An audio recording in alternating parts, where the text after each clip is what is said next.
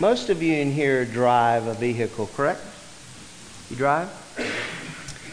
How many of you know what a horn is? You know what a horn is? How many of you have ever used that horn in your vehicle? Typically, and even if you don't drive, kids, you've seen maybe your parents do this. You're driving along and you see someone that you know. And you honk the horn and you wave, right? Hey, how you doing? But did you know that sometimes we honk that horn because we want the attention of the driver to say, hey, won't you please pay attention? Or we might do something like this. Mom, pay attention. Watch where you're going. Because we want them to pay attention to what they're doing. And oftentimes in life, we're distracted. And this morning, we want to talk about paying attention, and specifically to the Word of God. I want you to take your Bibles and go back with me to 2 Peter. You remember that book? 2 Peter. Our theme this morning and next week is pay attention, and it has direct correlation or ties to the Word of God, that we need to pay attention to God's Word because it's life-changing. It's life-changing. And so I have for you a question I want you to consider over these next 2 weeks as we do this little mini-series on why we should pay attention to God's Word. The question is, why should we? That's what happens in verse 19 of 2 Peter. You're taken up to the point where Peter tells his audience, you need to pay attention to the Word. And so the question becomes, why? Why should they? Translated for us today, why should we pay attention to God's Word? Well, how did we end up to this particular question? Well, if you remember 2 Peter, if you were to give it an overall, theme, it is this. Grow in Christ, because He's coming. Grow in Christ. Now listen to me. Grow in Christ, Peter says, because He's coming. And he says both of those things with great confidence in this book. Grow in Christ, because He's coming. Is that your theme? Grow in Christ because He's coming. And by the way, we don't know when He's coming. So how's He going to find us when He comes? So Peter writes to these believers who are being scoffed at because of the coming of Christ, and he says, grow in Christ because He's coming. You remember also the commitment level of Peter. Peter had a tremendous commitment to these believers. He wanted them to grow in Christ. He wanted them to deepen their relationship with the Lord. And he tells them how to do that in chapter 1. He says, this is how you do it. Supply in your faith moral excellence. In your moral excellence, knowledge. In your knowledge, self-control. And in your self-control, perseverance. And he says, in your perseverance, supply godliness. And that's the relationship with the Lord. And then he said, in your godliness, supply what? Brotherly kindness. That's relationships with one another. And then he says, in your brotherly kindness, supply what? Love. And that's love for the world. That's love for people who don't know Christ. And then he tells them, hey, look, this is my commitment to you. He knew that his death was imminent because the Lord had told him so. And he reminded those guys that up till his death, he would be faithful to remind them of the things that they needed to know about Christ. And then verse 16 is a transition. Because he's just talked about the importance of growth. He's talked about his commitment as a brother to encourage them. But then verse 16, he tells them the foundation. He begins to build on that foundation. And he says, for we did not follow cleverly devised tales. In other words, we didn't follow myths. This Christianity thing, we were following a person. Boy, that needs to be preached today. There's a side note. It's not religion. It's relationship. It's Christ. He said, we did not follow cleverly devised tales when we made known to you the power and coming of our Lord Jesus Christ. Because remember, these believers were being scoffed at because of their belief in the coming of Christ. And Peter says, hey, look, we didn't follow myths. We didn't follow cleverly devised tales when we made known to you the power and coming of the Lord Jesus Christ. But we were eyewitnesses of what? His majesty. We saw tomorrow's paper. We saw the glory of Christ as He will be in His kingdom on the Mount of Transfiguration. We saw Him. And then, not only did we see Him, but as that was taking place, remember what Peter said? When He received honor and glory from God the Father, such an utterance as this was made to Him by the majestic glory, this is my beloved Son, with whom I am well pleased. And we ourselves heard this utterance made from heaven when we were with Him on the holy mountain. So Peter says, we saw Him in His glory. We heard on that mountain, this is my beloved Son with whom I am well pleased. An experience that His readers did not have. What an experience for Peter, James, and John to see the glory of Christ as He would be in His kingdom. But what about these readers? What do they have? Glad you asked. Verse 19, so Peter says to them, we have, not only we, meaning Peter, James, and John, but you.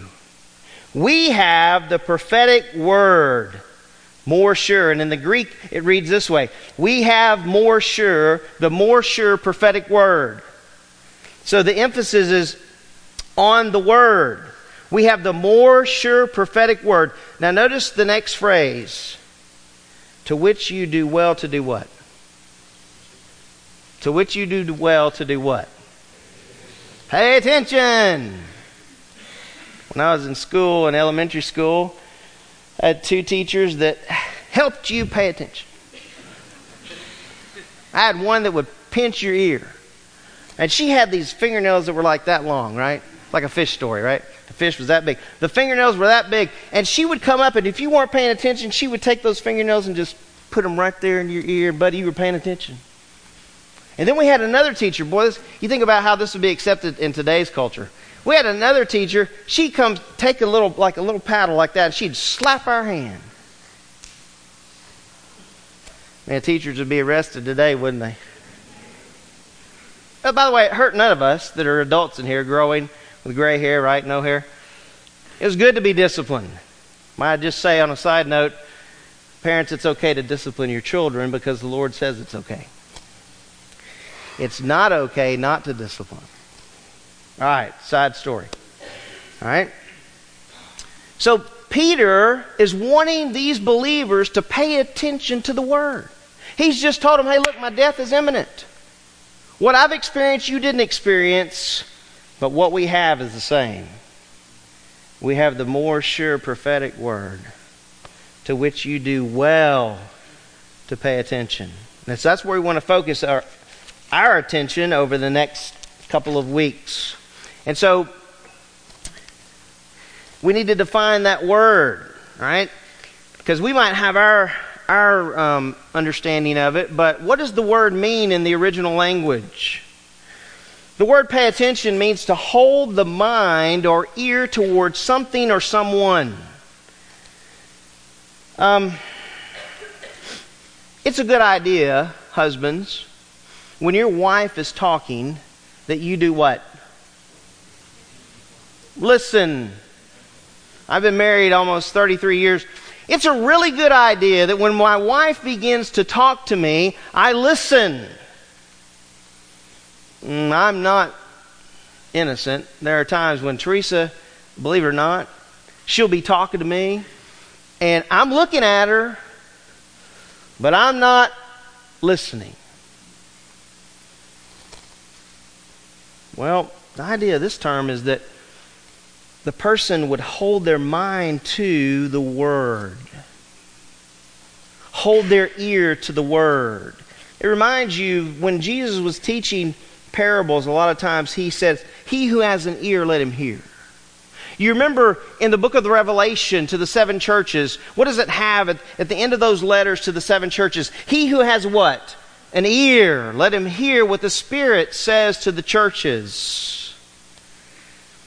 So, if it's important for the churches, we're part of the church. We need to hear what the Lord says to us. We need to hold our mind to the Word of God. There's a couple of scriptures. One is in Ezra. I thought I'd give you an Old Testament example. Ezra, the book of Ezra. It says, "For Ezra had devoted himself to the study and observance of the law of the Lord." So if you're devoting yourself to the study and observance of the law of the Lord and you're Ezra, what are you doing?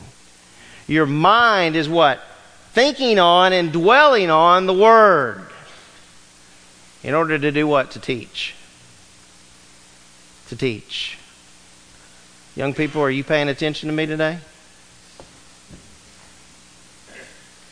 Listen, there's a bunch of us old Christians who could tell you this, that the journey to hear the Lord and the journey to be devoted with our minds to the Word, it's lifelong. You don't just open your Bible up one day and go, "Well, I'm mature. I'm good. Good to go." We need the intake of God's Word every single day. Because young people, I'm going to tell you something. The world has a lot of messages for you to listen to. A lot of messages that don't come from God. But God's got something here for you because He loves you. He wants you to focus your mind on His Word. And that's the idea of the word pay attention. Ezra had that. The early church had that. It says they were continually devoting themselves to the apostles' teaching. Continually devoted. The word there means habitually devoted. It was a lifestyle.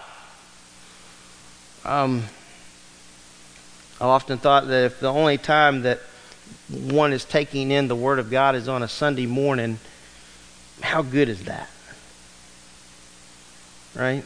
How good is that? Don't I need more than just Sunday morning when Thad says, or the pastor says, or some other teacher says, open your Bible?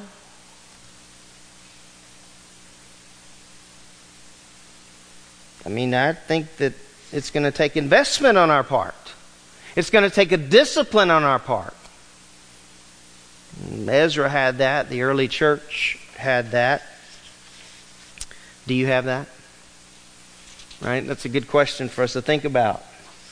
I like what C.H. Spurgeon says about this. He says it must be our plan to keep the Word of the Lord much upon our minds. Only by daily communion with the Lord, by His Word, can we hope to learn His way. I mean, how many times, let's illustrate that. How many times have you been asked by someone, what does God say about this? How many times have you asked someone, what does God say about this?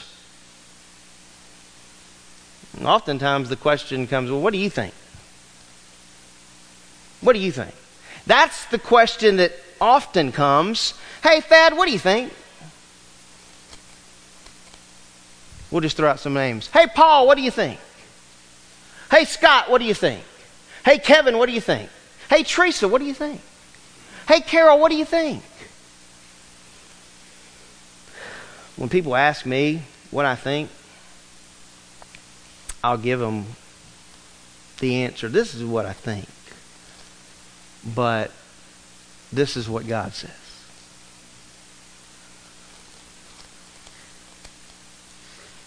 You know, I'm concerned that, and this is just for the sake of illustration, I'm concerned that husbands pay attention to the Word. Can I illustrate this because I see it as a problem in our culture today. I think there are a lot of homes today where the husband is not the head. It's just not happening. He's not the head of his home. And you see it. Don't you? Are you with me? It's true. It happens. There are a lot of passive husbands.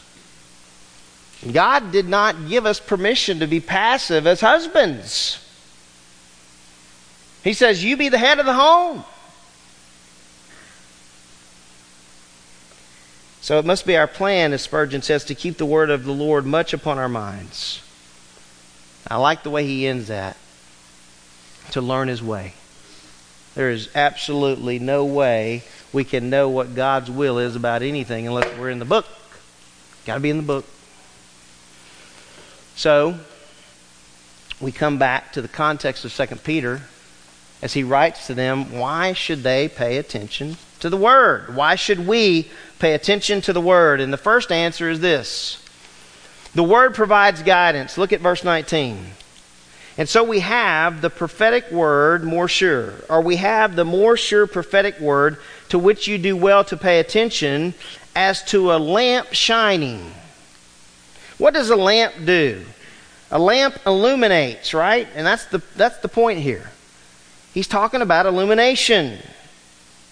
He says, as to a lamp shining in a dark place. Illumination has to do with understanding of spiritual truth.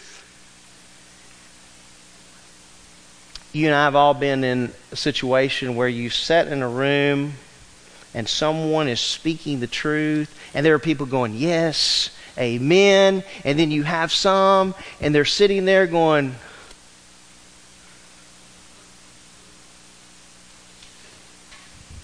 and there's certain settings when you know you're sitting there as a believer and you know the person next to you does not have ears to hear. They do not understand.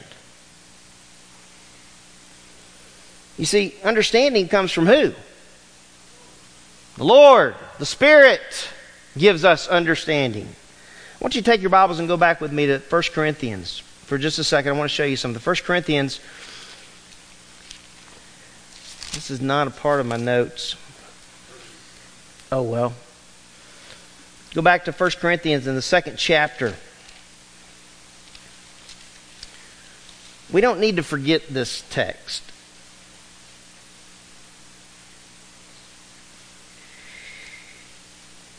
Verse 12. Now we have received not the spirit of the world, but... Now here's the contrast. We have not received the spirit of the world, but the Spirit who is from God, that we might do what? Know the things that are freely given to us by God. Who helps us to understand the Word? The Spirit does. You remember what the Lord told His disciples, that He was leaving and that He was going to provide for them a helper of the same kind. Who would what? Who would guide them, who would teach them. Who is that? The Spirit. You know what happens in a lot of churches today? People are so dependent on pastors and teachers, it's just unbelievable. They're the only ones that can understand. Not true. Not true. Man, if you bought that, that's a lie. The Spirit of the living God is your teacher. He is your, I hear people use this term, He's my primary teacher. He's my secondary teacher. Well, you know what? And it's not the Holy Spirit. It's some person. And I'm going, your primary teacher as a believer is the Spirit of the living God. He teaches you. And you know why some people don't have quiet times and they are believers is because they're like, I need somebody to explain this. I've got really good news for you. The Spirit of the living God that is in you will help you to understand. And when you run into a rough patch, you go to people who are more mature. And who've been doing what? Who've been studying, who understand. And then there'll be times when even those mature people come to a pastor and go, man, I just don't know. Here's so-and-so's view and so-and-so's view, and this is where I land. But the Spirit of the living God is our teacher. Notice what it says. Verse 13. Which things we also speak, not in words taught by human wisdom. Oh my goodness, underline that. Not words taught by human wisdom, which is coming up in 2 Peter 2. but in those taught by who? The Spirit. Combining spiritual with spiritual. Verse 14, but a natural man does not accept the things of the Spirit of God. My friends, listen to me. Do not be surprised at the world's response to the gospel. They don't get it. And they're not going to get it unless the Spirit of God convicts them. Are you listening to me? It's not going to be you. God will use you. He'll use you. Right? Paul even got that. I planted, Apollos watered, God caused the growth.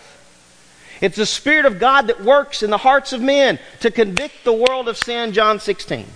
He does it. A natural man does not accept the things of the Spirit of God, for they are foolishness to him. When it comes to the gospel, people say, you mean all I have to do is believe in the Lord Jesus Christ?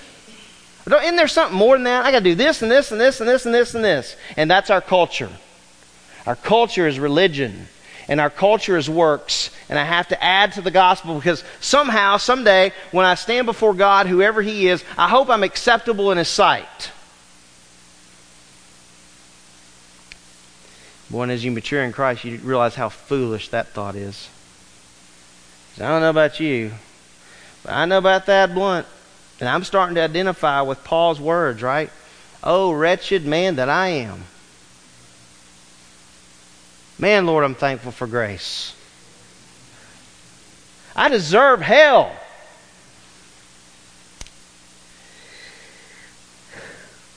For they are foolishness to him, and he cannot understand them because they're spiritually appraised.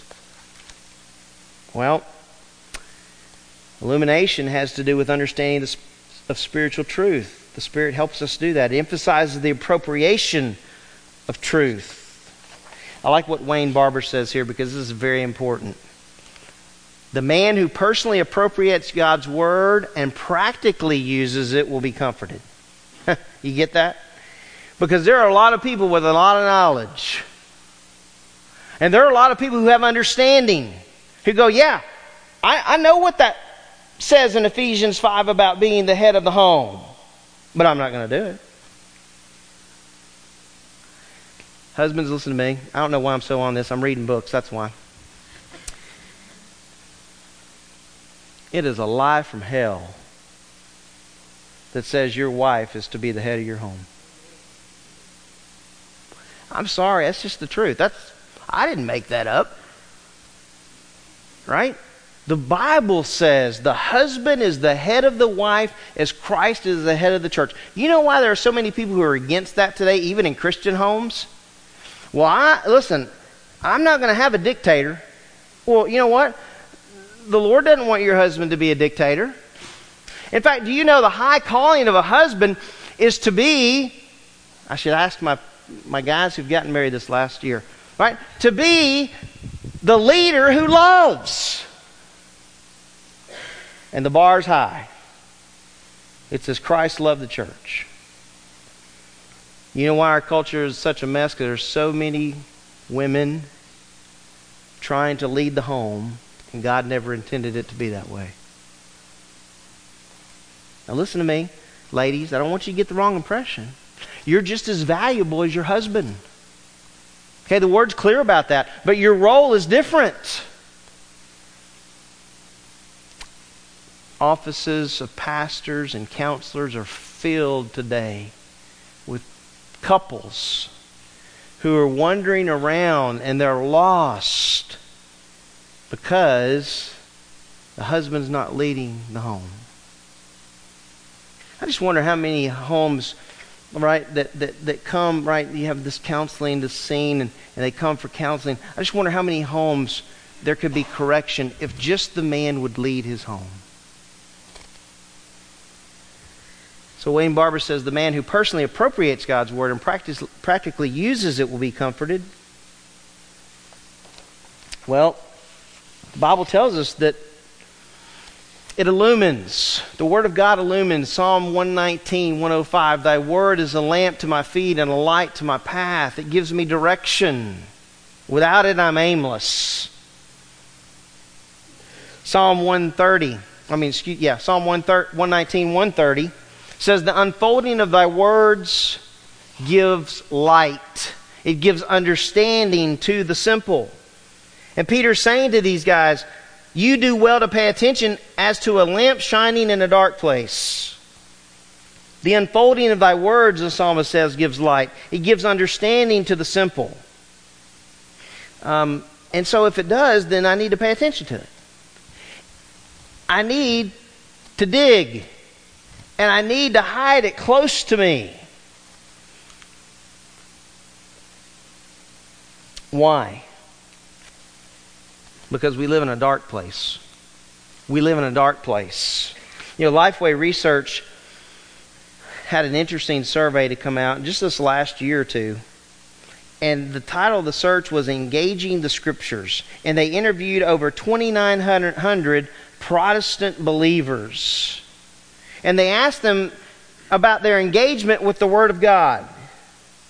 And this was the findings. 19% say they engage Scriptures daily. If you go back and ask those guys, how many of you eat daily?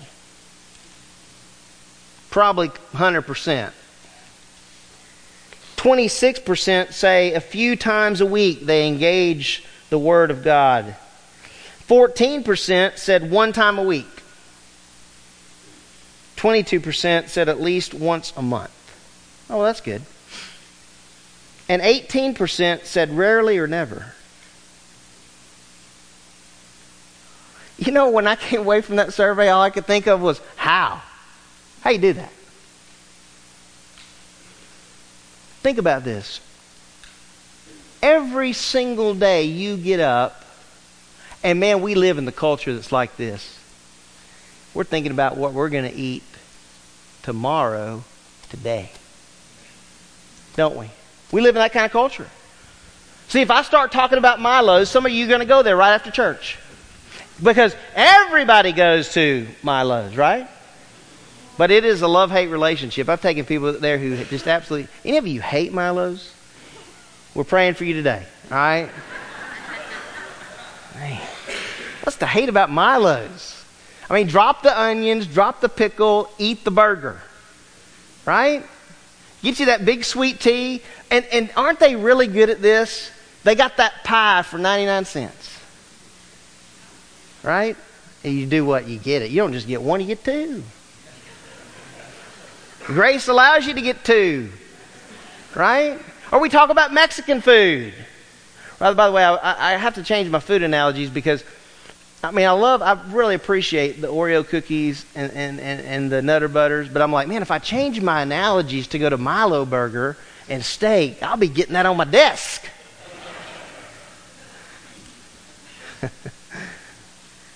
We plan, don't we? After you eat today, you'll be thinking about what you're going to eat tonight, and what you're going to eat tomorrow. And I'm like, as I read that research, I'm like, Lord, I'm not a lot different than these people at times in my life. Let's be honest. All of us have been in a rut from time to time. Right? To admit that's kind of one thing. But Peter told these guys, look, it's important. It's important that you dig into the Word. That you search the Scriptures. And he tells them why. Look at the end of the verse. He says, pay attention as to a lamp shining in a dark place. And he tells them how long, until the day dawns and the morning star rises in your hearts. Both of those phrases pointing to the coming of the Lord. But notice he says, as to a lamp shining in a dark place. Peter uses this phrase as a metaphor to describe the corrupt world they were living in. All right, so they were living in a corrupt world, but we're in a really great world, right now. If you go back to Genesis, back to the beginning, the Bible says there was a time when the Lord saw that the wickedness of man was great on the earth. And notice this next phrase, and that every intent of the thoughts of his heart were evil continually. And I'm thinking about the world today, and I'm going, man, we're close.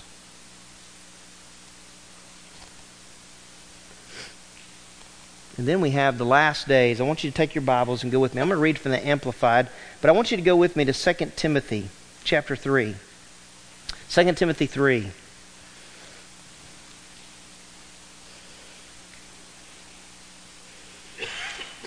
So in the beginning, we have the wickedness of man. And man was destroyed, wasn't he? There was a consequence to that wickedness. What was that consequence? The flood.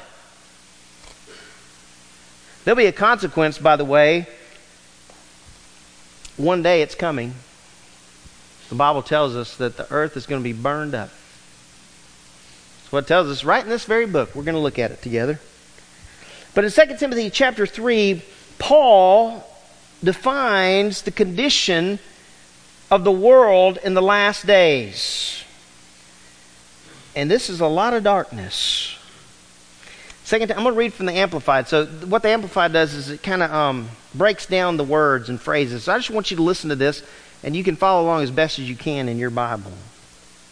But understand this, that in the last days there will set in perilous times of great distress and trouble, hard to deal with and hard to bear. For people will be lovers of self. Now we'll just take a quiz as we go along. True or false? True. Okay, good. You're participating. Ready? Lovers of self. Self-centered. Lovers of money.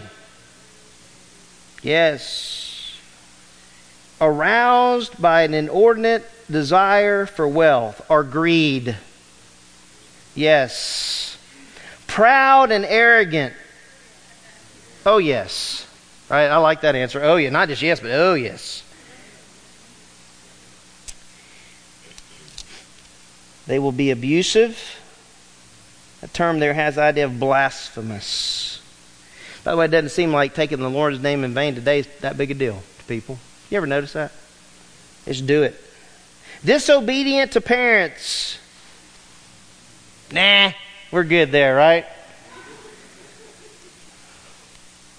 Ungrateful.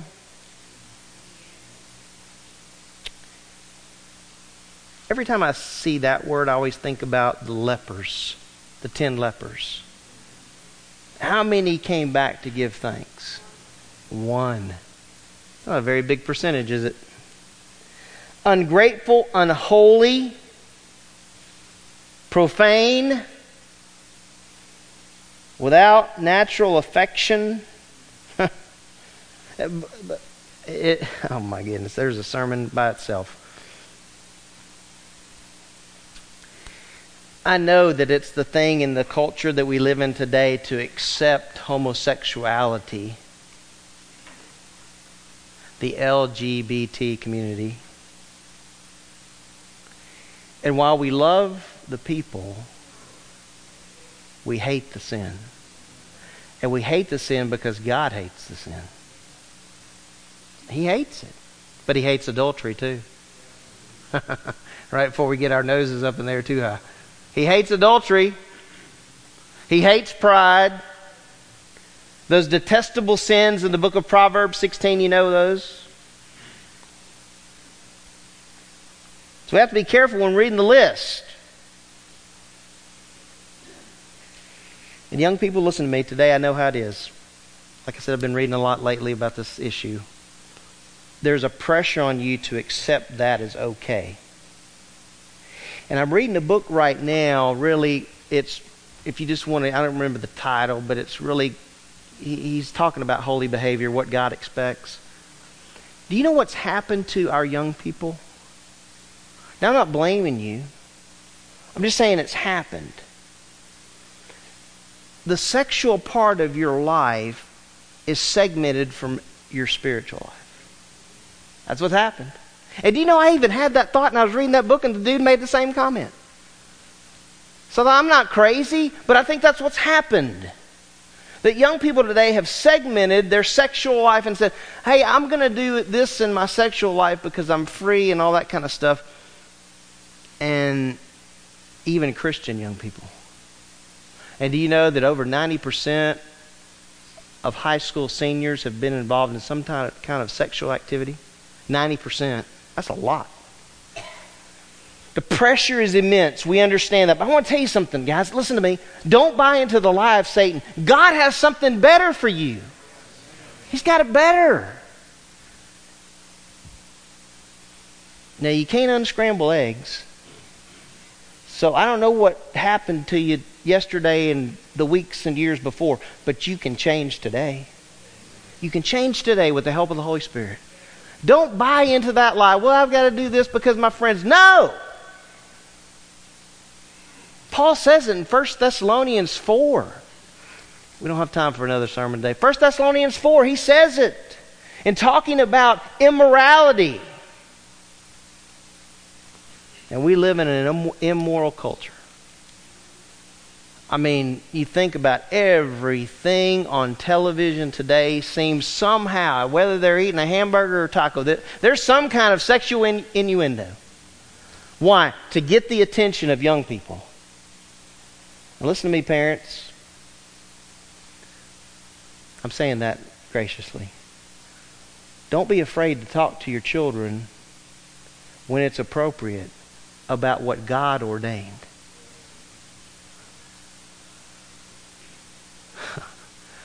I remember having the boys thinking, man, when's that question coming? You know what question I'm talking about. And I remember the questions that came. And I remember Teresa's response. I'm sorry, honey. But I remember this response. She said, honey, what you going to do? You know what I did? Open the Word. Hey guys, there's nothing wrong with sex. But in the context of marriage. And it's between a man and a woman. And that's it. That's all God gave permission for. Everything outside of that is sin against God. I didn't plan on saying any of that today.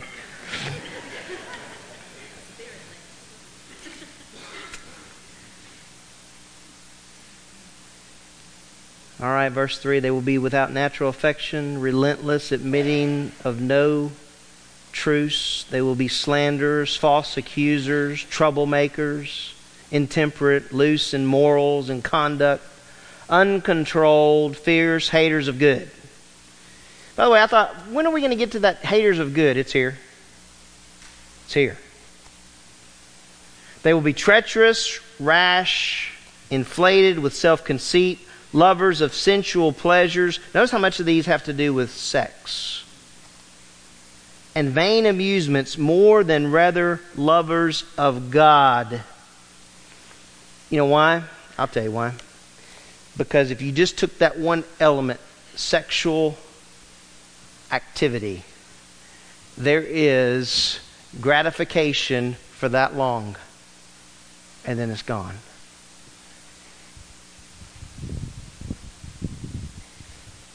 Lovers of God, guys, listen to me. As you're digging and you're in the Word every day and you're taking it in and you are getting closer and closer to your Maker and the one that saved you, there is no fulfillment like that. None. None. God made us so that we would be intimate with Him.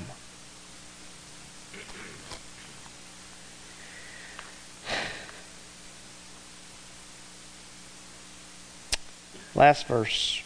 For they hold a form of religion. They deny and reject the power of it. Their conduct bellies is what they use. Bellies the genius of their profession. Avoid all such people as they. Turn away from them. Dark days, dark days. Peter knew it.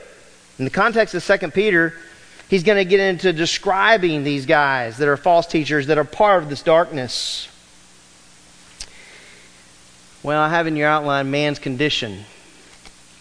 Man's condition. If you go back to John 3, we're running out of time. John 3 tells you about man's condition. He loves what? He loves darkness rather than the light. He gravitates to the darkness.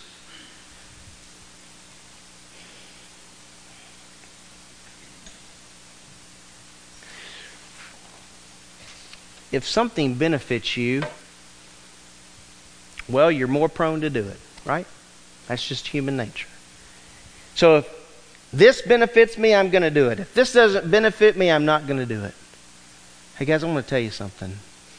The Bible tells us that the Word of God does not return void. It is going to benefit you. And it's going to benefit those people around you. You ever heard of Sir Walter Scott? He was a famous British novelist and poet. But he was also a committed Christian. And on his deathbed, Scott requested a book from his assistant. He says to his assistant, "Bring me the book." And his assistant thought about it and looked at the thousands of volumes and said to Scott, "What book?" And Dr. Scott replied, "The only book for a dying man." And I would add to that, it's the only book for a living man. Listen to me, guys. Peter loved these folks so much. He wanted them to grow. And they didn't experience what he did. And Peter saw the glory of the Lord Jesus Christ as it would be. They didn't have that benefit. But what Peter tells them is that they had the more sure prophetic word. And he said, you need to pay attention to it because you're living in a dark place and the message is the same today. We need to pay attention to the Word of God. It gives us light. It gives us a track to run on. Let us not be so arrogant, Lord, to think that we don't need your Word on a daily basis. Let's pray together. Lord, thank you so much for your Word, and there's just so much here to consider.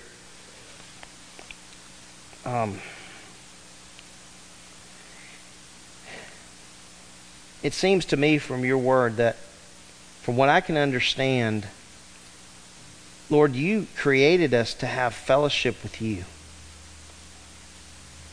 You want that. You desire that. If we have relationship with you, Lord, if we're saved, I pray that you would help us by your Spirit to want to eat your word daily. Just as we're never going to say, hey, I don't want this to eat or that to eat. We're going to eat. We're just a eating culture. That's what we are. Lord, I pray we would have that insatiable desire to eat your word, to take your word in every day. I mean, Peter telling them this because they're being inundated with these false teachers. Just like there were false prophets in the day of old. Lord, and we live in that culture today where lies from hell are being told by many. Lord, can I just ask you, I beg of you today, Lord, that as husbands and fathers, we would lead our homes because that's what you want. And that, Lord, just as you discipline us because you love us, I pray that fathers would know that your word teaches about disciplining the children. It seems to me, and just my observation, that children tend to run a lot of things today. And I pray, Lord, that the fathers would reclaim their homes. And I pray, Lord, that we would have a desire every day to seek you through your word. And as your Spirit teaches us, Lord, that we would use these things, that we learn so that change will come about. And we know, Lord, that your Spirit's doing that in us. And I pray that we would yield to him each and every day. Lord, thank you for your word. Thank you that it is alive and powerful and always at work in us to make us more like you. So we give you glory and we give you praise. And as we close today with song, I pray you would bear it upon our minds, the things that we need to take from what we've heard from you today. In Christ's name, amen.